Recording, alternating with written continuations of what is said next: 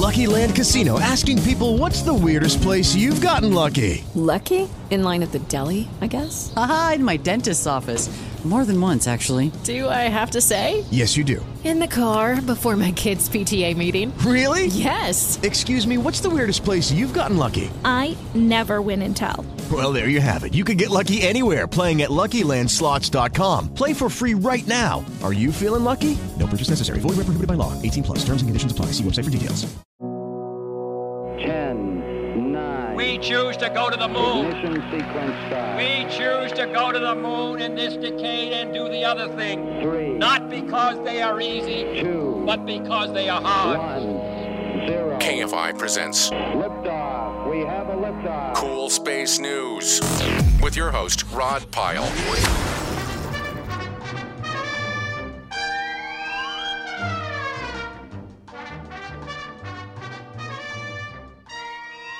Hello and welcome once again to Cool Space News, the unprecedented third interview installment with Jay Galentine edition. Yes, Jay had much to say, all of it fascinating in my humble opinion, so here's the last segment. But before we hear from him, let's look at some of the Cool Space news in the last couple of weeks. Youthful rings. While I bemoan the rings under my eyes each morning as a sign of encroaching old age, Saturn's rings are apparently an indicator of youth and are not as old as we had thought. While the gorgeous apparitions were long thought to be at least 4 billion years old and composed of a collection of cosmic junk either left over from a failed moon or one that broke up, a recent analysis of data from the last leg of Cassini's long mission to Saturn says otherwise. A team of scientists led by a gentleman from the University of Rome studied the data collected from Cassini's final daredevil passages between the planet and its innermost ring as it closed in on its death dive into the planet last year, and they found something interesting. By measuring the gravitational tug on the spacecraft by the rings during successive passes, they were able to gauge the mass of the rings and infer their purity, which is about 99%. By then calculating how long it would take for the rings to become 1% impure, the researchers were able to derive an age for the rings, and that age is, wait for it, 10 to 100 million years. So about the time the dinosaurs were taking their last steps on Earth, the rings may have been forming. Sherlock Holmes could not have done better. Look out below! Japan launched a rocket on January 17th that carried a satellite designed to test various techniques useful in future space exploration, including new solar panel designs, new kinds of rocket motors, and a new star tracker system designed for space navigation. But it also carried 6 little CubeSats, each smaller than a shoebox. These CubeSats contained artificial meteors, little balls about 1/3 of an inch in diameter, that will plunge into the Earth's atmosphere, creating a man-made meteor shower. Yes, you heard it correctly. An artificial meteor shower. Somebody was willing to spend money on that. While there will be some scientific interest in this event, like learning more about how meteors enter the atmosphere and the trajectories, the company that sponsored the CubeSats, Astrolive Experiences in Japan, aims to create shooting stars on demand, a first-world project if ever I've heard of one. The shooting star show will be visible over Japan and nearby areas. The composition of the pellets is a trade secret, but the company assures us they are non-toxic. For what that's worth, I wasn't actually worrying. You can look for many more such entertainment-oriented space technologies, likely including orbital advertising visible from Earth in the near future. I think a lot of us have mixed feelings about that, but be prepared for a Coca-Cola billboard passing overhead sometime soon. A final opportunity. As we apparently bid farewell to NASA's plucky Opportunity Mars rover, it's been called plucky by just about everybody who's talked about it since 2004. We also mark its 15th anniversary on the Red Planet. Opportunity landed in 2004 and drove almost 30 miles over its long life, uncovering a vast trove of Martian secrets, including some of the best information we've gleaned about the early presence of water on the planet. But last May, a giant global dust storm whipped up, and the solar-powered rover could no longer get enough sunlight to recharge its batteries and keep its heaters running. It apparently went into hibernation mode to wait out the storm, as it was designed to do, but that storm raged for months, longer than the rover's remaining power supply could keep it heated and ready to return to action. When the storm cleared, controllers at the Jet Propulsion Laboratory started pinging the machine to awaken it, but to no avail. Efforts to awaken Opportunity will continue for some time, but it appears that Mars' longest-serving machine has met its end. Happy 15th anniversary, Opportunity. Your service will be missed. A golden anniversary. Of the many ways you can celebrate the 50th anniversary of Apollo 11 this year, one is numismatic in nature. That's a hard word. Try saying that 3 times quickly. Numismatic. After years of wrangling over proper design, the U.S. Mint has issued a gold $50 coin commemorating America's first human landing on the moon. This unique coin is curved on both sides. The front side is a dome shape, a rendering of the reflected image of Buzz Aldrin and Neil Armstrong's visor from the iconic photo taking the first moonwalk. And on the other side, which is concave, we see Buzz Aldrin's equally iconic boot print on the lunar surface. While gold coins are certainly more expensive than its $50 indication, they're just over $400. A gold-plated version is only $26, so get them while they're hot. A violent beginning for life on Earth. After pondering the role of meteorites and asteroids in the delivery of the elements necessary to kickstart life on Earth for decades, scientists have run over 1 billion computer simulations of the mass needed for the proper conditions to occur, and have concluded that about 4.4 billion years ago, something the size of Mars probably smashed into our still young world, delivering enough carbon, nitrogen, and sulfur to allow the little squigglies that evolved into us to form. This collision also likely formed the moon and delivered it into its permanent orbit. So it's sad news for the protoplanet that Earth gobbled up, but good news for us. Let's just hope that another one doesn't come along and reverse the favor. That's all the space news that's fit to print this week. Now let's get back to jaunty Jay Galentine and hear the conclusion of my interview.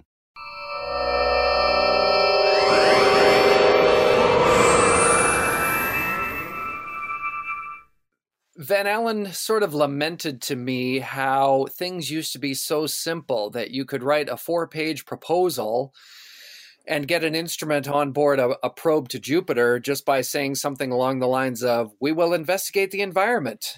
And these days you need 20 people from educational institutions all over the world who put together this grand slam proposal, and it's broken down into these 20 little slivers where Mr. X is going to do this with the radio occultation, and Mr. Y is going to do the section about the neutrons, and it's just way too complicated. But you have to have this massive proposal in order to get funded. So it's kind of a shame. And this is, I assume, largely risk aversion on NASA's part. Well, its stuff is so expensive, and everybody wants to have this big one-shot deal. And the opportunities for flight don't come up that often. And so, I mean, something like the Mars InSight lander here, I mean, how long were those instruments in development? There's one lander. It's not part of a series. It's not the InSight program. It is the InSight lander in the singular. And I haven't checked, but there's probably something on the order of 10 to 12 experiments on there. And those people were jockeying for whatever advantage they had to try and get on there. I mean, there were probably, this is just speculation, but, probably hundreds of proposals for something like 10 to 12 slots. Again, just my perception of it. And so you've got to have something that is just going to be knock your socks off great. Yeah, and it's worth mentioning that often these things are in contention for as long as a decade. I mean, people have been developing their ideas and pitching things and putting them together for years and years. And you're right, it's because it is so expensive. I was talking to Rob Manning, who I know you know and have spoken to before, a few weeks ago. Yeah. Wonderful guy. And I said, we were talking about, I'd just written some stuff about the Indian Mars orbiter mission. And I said, really, was it like $40 million? And he said, yeah, it's a lot cheaper when you work overseas. And I said, so when does NASA get to the point where it just starts outsourcing hardware and then running the mission? Because we're talking a tenth or less of what it would cost to do it domestically. And he smiled and said, it's a great question. Yeah. Well, and I expected kind of a shrug. And he said, well, we're actually just starting that process right now. I said, really? He said, yeah. Wow. I said, I can't talk a lot more about it, but yeah, that's in the making. He said, and of course, Rob, he can't end any story with just an answer like that, right? He said, and by the way, it's really fantastic. It's really fascinating. I said, what? And he said that the at least of the work they had done so far. So for instance, Magellan, the Mars mission, which I don't know if I'm pronouncing right, but that's how it looks, was in terms of the fabrication and the engineering, at least some component of it was 80% female workforce, which is not something you see here. Okay. Part of that is because they're certain elements of their society are very progressive, and another part is because women get paid less in that program. But one way or the other, it's an opportunity. And boy, does it make things easy. So my point here being, you can get back this idea of maybe being a little more free with risk. And I'd say the other thing that looks good for that is the 2 CubeSats they sent along with InSight, the Marco CubeSats, which were just a flyby, and they were primarily there as an experiment to see if they could communicate real-time landing heartbeat from the lander as it went down. But they worked, and they're still working. So if we can start using CubeSat size units and with equivalent price reductions, both in fabrication and in cheaper launch because of the reduced mass and so forth, now you can start taking chances again. And it feels a little bit like the Ranger Mariner, early Mariner days, where you had a little more opportunity. Okay, round 2. Name something that's not boring. A laundry? Ooh, a book club. Computer solitaire, huh? Ah, sorry, we were looking for Chumba Casino. That's right, ChumbaCasino.com has over 100 casino-style games. Join today and play for free for your chance to redeem some serious prizes. ChumbaCasino.com. No purchase necessary. Void where prohibited by law. 18+. Terms and conditions apply. See website for details. For risk on these programs. Right. And that's an essential element to discovery, I think, because you don't know what you're going to find. Yeah, that's true. And this risk, being able to do things for a lot less money, would allow us to take much greater chances.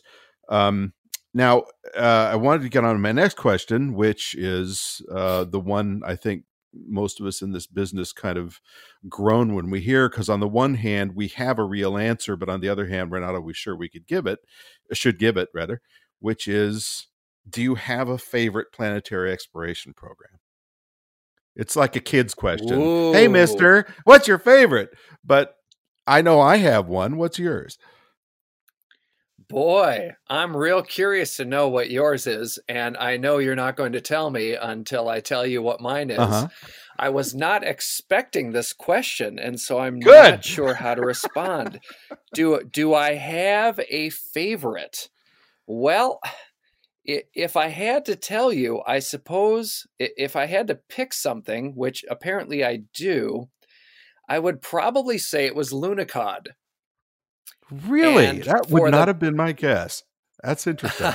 and so for the benefit of the listeners, mm-hmm. This was a program that unfortunately is all but forgotten, that was put forth by the Soviet Union. They landed 2 ugly 8-wheeled rovers on the surface of the moon in the early 1970s, and they were remotely controlled by a 5-person team of operators from a top secret town in the middle of Crimea. And the rovers worked very, very well, and there were so many things that the Soviets had to work out from scratch. I mean, controlling a rover in real time that is almost 250,000 miles away. I mean, that's something that the Chinese have done it again, but I mean, nobody had duplicated that for decades and decades. And just how do we do this? And having a 5-person team that is operating as an organic whole to not only control this thing, but to perform real research, a program of exploration that you could never have done with Apollo. I mean, to drive this thing, not quite nonstop, but basically every day for months on end. I mean, you couldn't have done that with Apollo landers. To not only conduct these experiments, but to create very detailed maps of the lunar surface as you were doing so, not only by looking at the terrain and sketching it out and measuring craters and whatnot, but the rovers had these sensors on them that would report back how far it was tilting side to side and front to back. And so you could take that data and plot it all out and get yourself a contour map of the lunar surface on top of it. I think it's fascinating to me because of all of the engineering problems they worked out. The fact that the central core of the rover it was going to be super hot and bake during the lunar day, and then it was going to freeze during the lunar night. And how do we create something that can survive that? A lot of people point to the Apollo lunar rover and go, well, wait a second. The Americans did that, and they didn't. I mean, the rover was designed to work for just a few days, and it was during the lunar daytime. There was no requirement during Apollo for that rover to survive the lunar night and be operable again. I mean, it was a completely different machine. Mm-hmm. So the Soviets worked that out, this ingenious system of heating and cooling all in one machine. They worked out the system of locomotion. They worked out the safety system so that the rover would stop itself if it started traversing something that was too steep or headed down too steep of a slope or whatever. This amazing technology that went into creating the wheels, once again, simple but rugged and ready. They put that thing together at a time where we really didn't understand what the lunar surface was all about. And so there was a lot of guesswork, frankly, that went into traversing the lunar surface. And what are we going to build the wheels out of? And how are we going to maintain traction?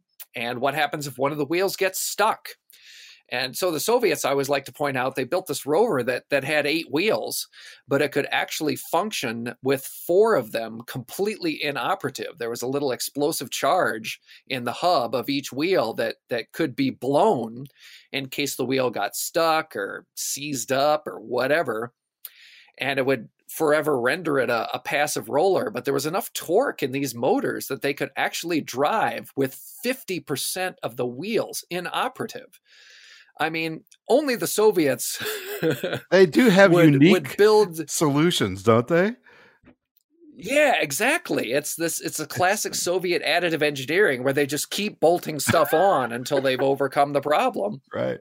I mean, a 200% safety margin on the wheels is just unbelievable. And the things work surprisingly well. The Soviets went through this huge process of trying to figure out what kind of driver they needed to operate this thing.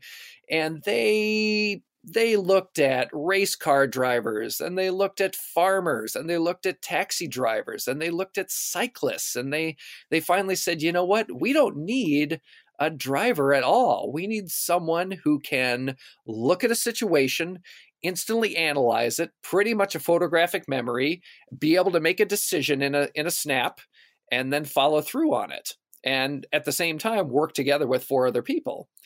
And it was a program that just worked surprisingly well. So the Soviets will always have my respect for pulling off something like that. So I'd probably have to say that Lunokhod was my favorite robotic space mission. What about you? You communist sympathizer. Well, I was born, I think I was born about 20 years before you. So into the heat of the Cold War and the beginning of the space age and so forth. And even being a West Coast, Southern California, Hollywood, pinko liberal in my upbringing, I have to say there was a certain tone of nationalism that went through me, more than my family, I'll add. I was basically raised by hippies and wolves, but I tended to be a little more conservative than them. That went away over time. But so growing up during Apollo, when you're seeing these incredible missions depart as often as every 10 weeks, go off and explore the moon.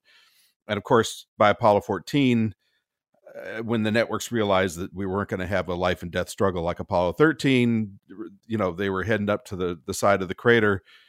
I think it was Cone, right? Was it Cone or Shorty? It was Cone, I think. Yep. The climb up Cone crater. Yeah. And they're 2/3 of the way there. And the networks cut off to soap operas. Said, okay, we're going back to our normally scheduled programming. And you're suddenly looking at General Hospital or The Young and the Restless or some other equally worthless piece of tripe and thinking, we have 2 Americans exploring the moon just a couple of missions after the first one there, which was a culmination of a decade-long challenge against our bitter enemy in the Eastern Hemisphere, and you're cutting away to soap operas. But that's what they did. Oh, so, terrible. But I grew up during that era. It was a little bit of a nationalist, I guess. So Apollo was wonderful, and then in '72 it was all over.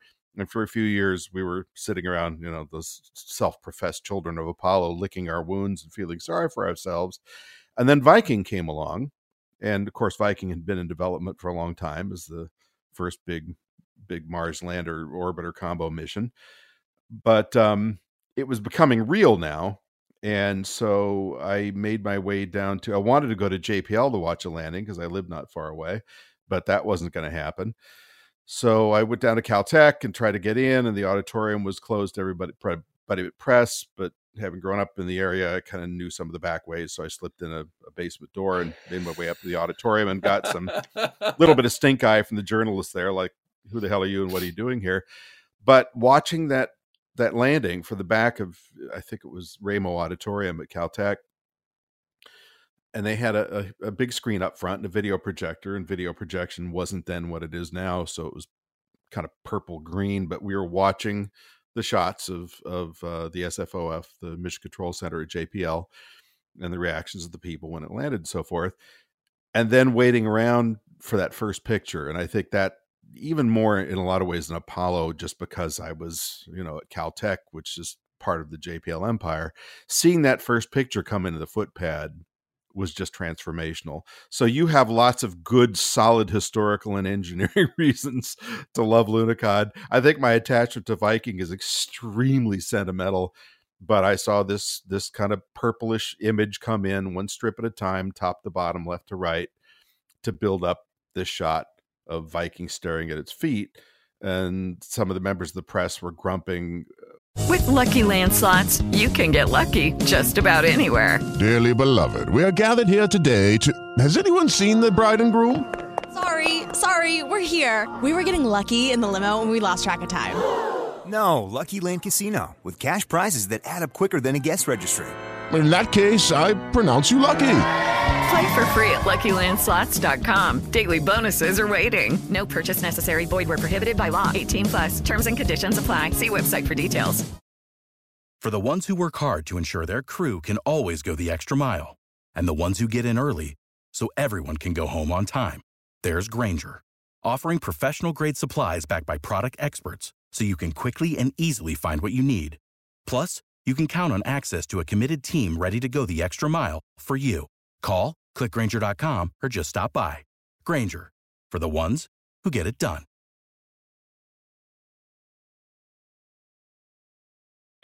Wait, what? We're looking at a footpad, not at the horizon? What the heck? But I was just transfixed because it was the first picture from the surface of Mars. It was successfully transmitted back from a machine. And it was the culmination of all that Ray Bradbury stuff and all the movies I saw as a kid and all those goofy Saturday matinees of Robinson Crusoe on Mars and so forth had distilled down to this one moment of seeing that image. And then the next day, of course, we got the horizon shots and so forth. It was just a wonderful time. So yeah, that's my sort of schlocky sentimental version of what you just gave me. But how cool was that to see that picture and go, that's Mars right now, or 15 minutes ago, right? But basically right now, it's like, this is Mars. The first time we had seen the surface of Mars. Yeah. And this kind of relates a little bit to something you had said a few minutes ago about Van Allen saying some of the easy stuff's been done. I mean, I feel like, so we've gotten to the end of the solar system as of this decade and seen Pluto, and it feels like, and this is an unfair assessment, but it feels like, at least for the American program, we've picked the low-hanging fruit and some of the mid-hanging fruit, and we've done some very challenging things and very successfully. We've done, quote unquote, Mars to great effect, which not every nation could claim, obviously, and that's amazing stuff. So I grew up at a time, and you did later, but we both kind of grew up during times where this was unfolding, and it's incredibly inspiring to see these things as firsts. So I was doing a talk a few years ago to a group of kids. They were, I think, aerospace graduate students in SEDS, the Society for the Exploration and Development of Space, or students for the Exploration and Development of Space. Anyway, there's a small group, and I was talking about the space race and Apollo and all that. And a couple of kids started crying down the front row. And I said, was it something I said? And they said, you have no idea how lucky you were to grow up then. And I thought about it. I thought, my God, you're right. I've been sitting here bemoaning the fact that we've been waiting 50 years to go back to the moon. And yet they're reminding me that I was fortunate to have seen these things as you were for different programs. So I guess my thought is, what's the next wave of that? If you're an 18-year-old or a 20-year-old now, or even say a 10-year-old, and you're looking forward to a future in something like planetary exploration, what is going to be their transformational moment? Do you have any thoughts on that? Well, what I hope their transformational moment is finding life on another world. I would just be utterly tickled by that. And I have a friend who is a conspiracy theorist about pretty much everything from Bigfoot to the Majestic 12. And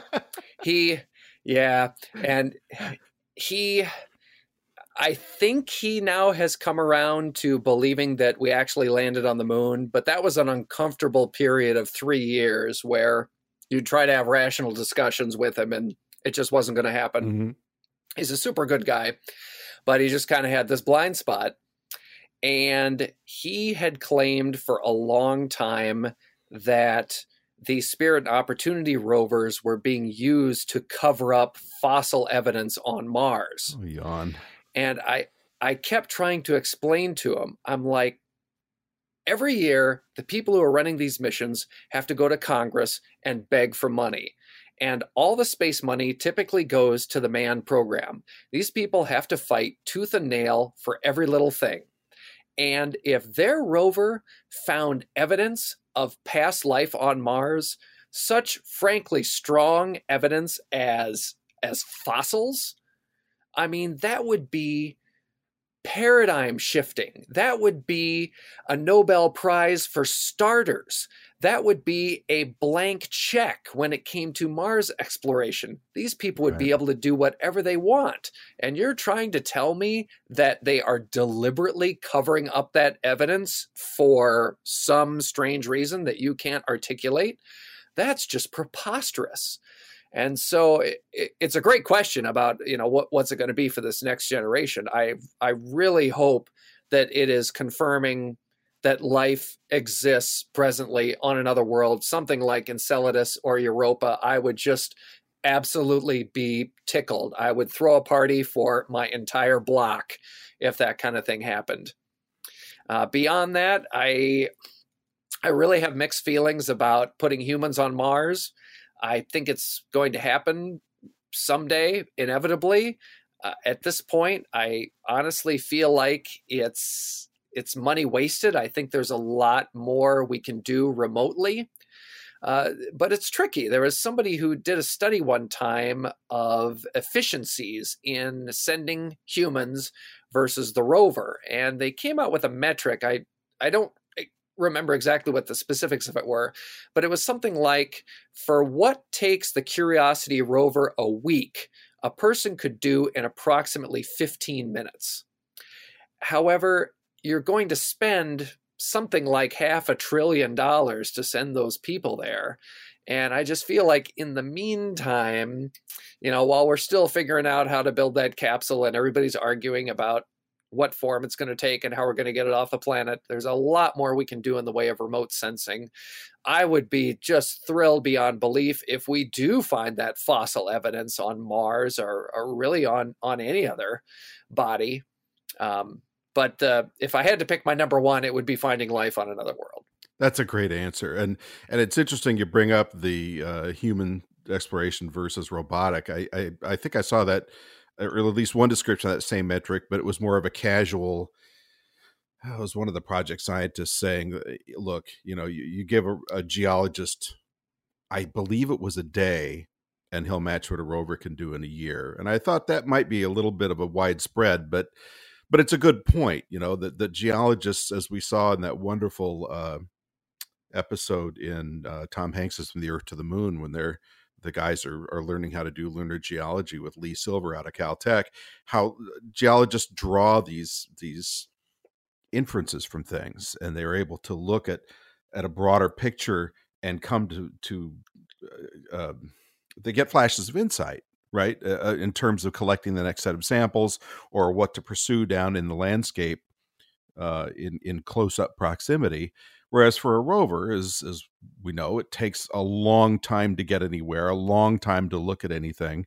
And even with the 2020 rover, with the Mars helicopter having the pop-up capability and all that, it's really slow. So there's that. And then, of course, there's the intangible dimension of human exploration, which is, noble endeavors and great expeditions of exploration and science and so forth. And that one's a little harder to quantify. But I agree. I mean, life of any kind, anywhere, past or present, would be an incredible moment. And I think one of the things that will thrill me about it, besides just the fact on its face, is going to be watching the effect of that ripple through the global conversation and some of the ramifications for theology and so forth. Because that's a big, even if it's just microbial life, it's a big moment because it throws a lot of long-held beliefs and assumptions into a bit of a topsy-turvy. Absolutely. I mean, the first thing that I think is going to happen is everybody is going to argue about it for like 5 Right. years straight. Exactly. Right. Over what exactly was found. But yeah, I mean, the problem with a robot is a robot. It was a Soviet engineer who said this to me. He said, a robot cannot give you its impression, which I thought just really summed things up. A robot isn't going to be crawling across the surface of the Mars and notice something out of the corner of its eye, like that wonderful moment on Apollo 17 when they discovered the orange soil. I mean, I would never expect, something like Lunokhod crawling across the surface of the moon. It did that for 10 or 11 months or whatever it was. And if there was orange soil, it drove right past. It would not have noticed something like that. It wouldn't have had the wherewithal or the smarts or whatever you want to call it to do that. So I really feel like we need both. Well, not to be too obvious, but I think Lunokhod was entirely black and white, wasn't it? In terms of its imaging. I think. I think you're right, actually. Yep. I think you're right about that. We did have, I believe it was Spirit, wasn't it, that scuffed the soil and there was some white silica below, and they did stop. They were doing a wheel check or something with one of the nav cams, and they looked down and saw, hey, wait a minute, that looks like salt. What the hell is that? And it turned out to be high silica content soil. So they do have those moments, but it takes months to do them, right? We've moved 3 inches today. Yeah, let's take another photograph. And the human factor is a big one. I just hope, and I think it's probably near and dear to both our hearts, I hope that Gil Levin is alive when that moment comes. And tell us why that I do too. The joke is that Gil is not going to allow himself to die until life has been found on Mars, because he's in his mid-90s now. Yeah. And so just in case readers don't know, aboard the Viking landers of 1976, there were 3 separate life detection experiments. In my opinion, there was one that was the simplest, the most reliable, and definitely gave the most consistent results. And it was an experiment that was designed by Gil Levin, who is still around today. As I just said, he's in his mid-90s, and that experiment met all of the pre-launch criteria for actually finding life on Mars. And there's a number of reasons, many of them good, for why his results have not been generally accepted into the mainstream. And every 18 months or so, he puts out another paper as to why his results should be looked at again. His co-experimenter on that, Patricia Stratt, she just put out her own book about co-creating that experiment with him. So Gil sort of came up with the idea and kind of got it off the ground. But then once it was accepted for Viking, the experiment basically had to be translated into something that was flight-worthy, and translated from an experiment into an instrument, so something that was actually flying. And that was Pat's big contribution there, was making it real. And those two folks are still arguing to this day that that they found life on Mars. And I have to say, I agree with him. Yeah, me too. And we're talking 42 years of discussion, and of course, so you read what Gil writes, and then you read what I think arguably you could say the person who became his sort of arch nemesis, Norm Horowitz, wrote in the same period.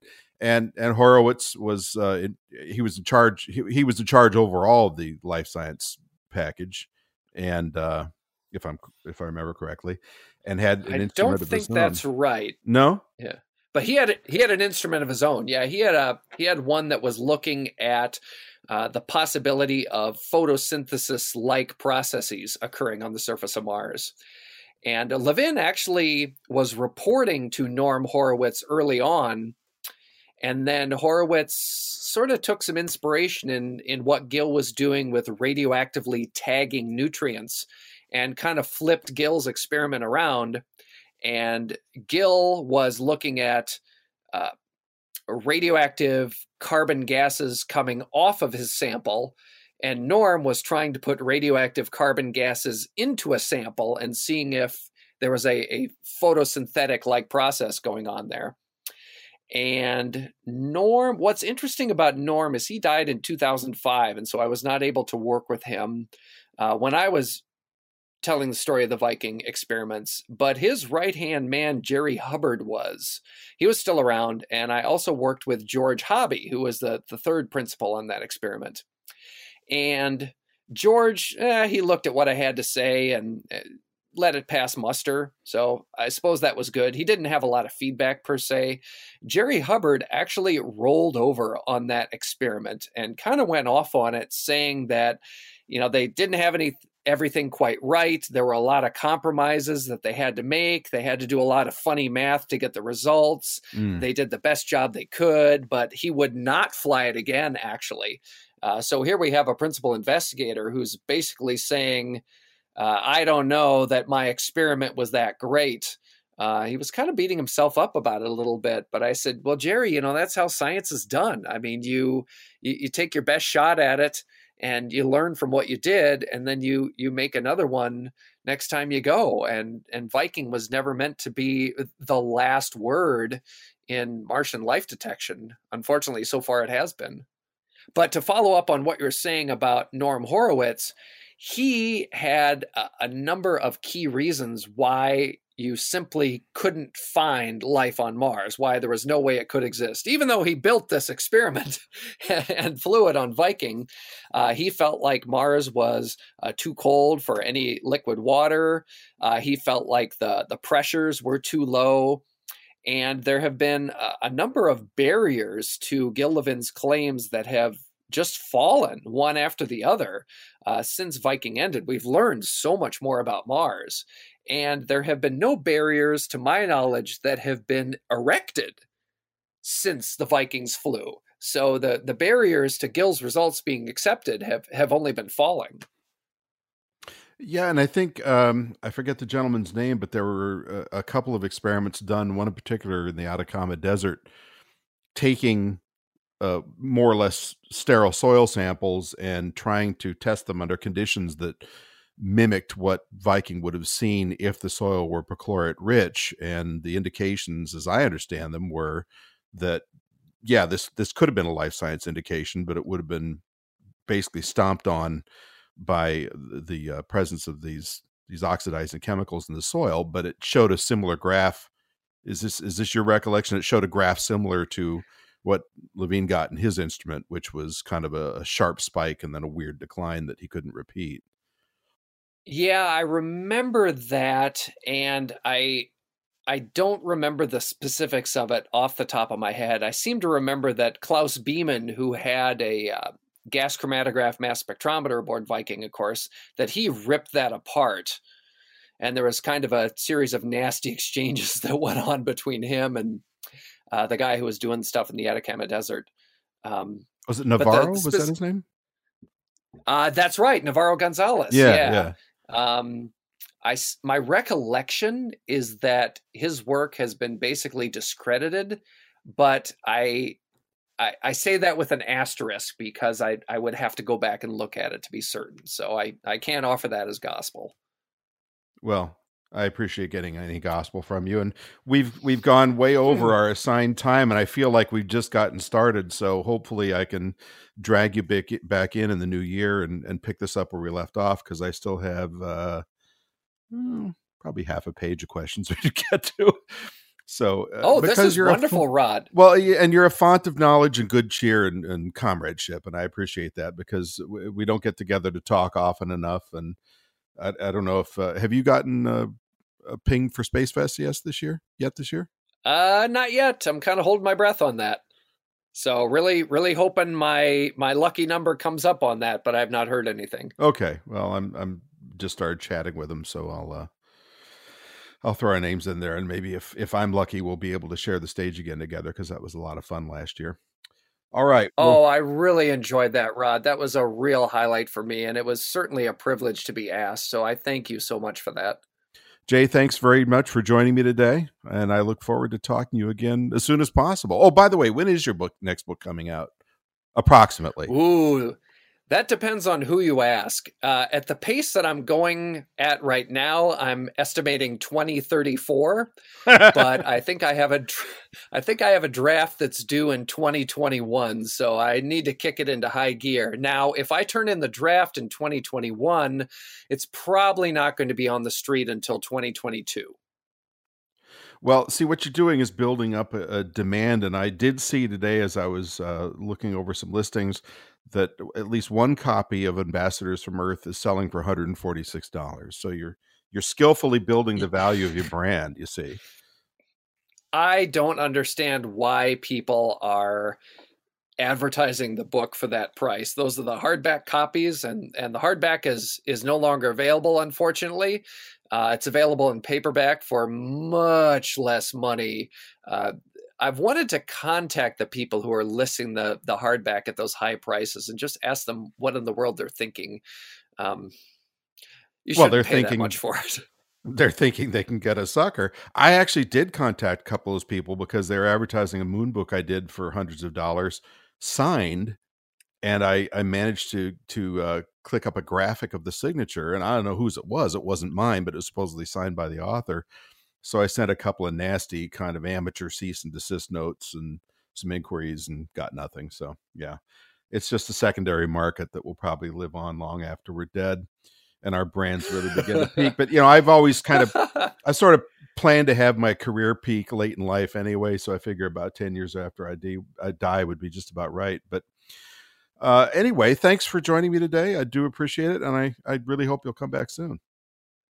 This was wonderful, Rod. Anytime. Thanks for having me.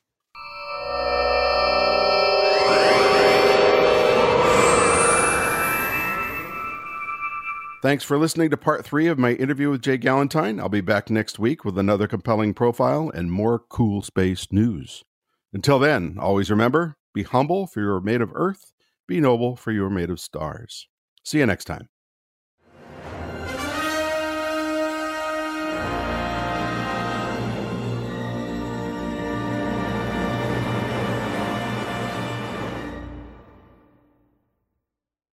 Judy was boring. Hello. Then Judy discovered ChumbaCasino.com. It's my little escape. Now Judy's the life of the party. Oh, baby, mama's bringing home the bacon. Whoa, take it easy, Judy. The Chumba life is for everybody. So go to ChumbaCasino.com and play over 100 casino-style games. Join today and play for free for your chance to redeem some serious prizes.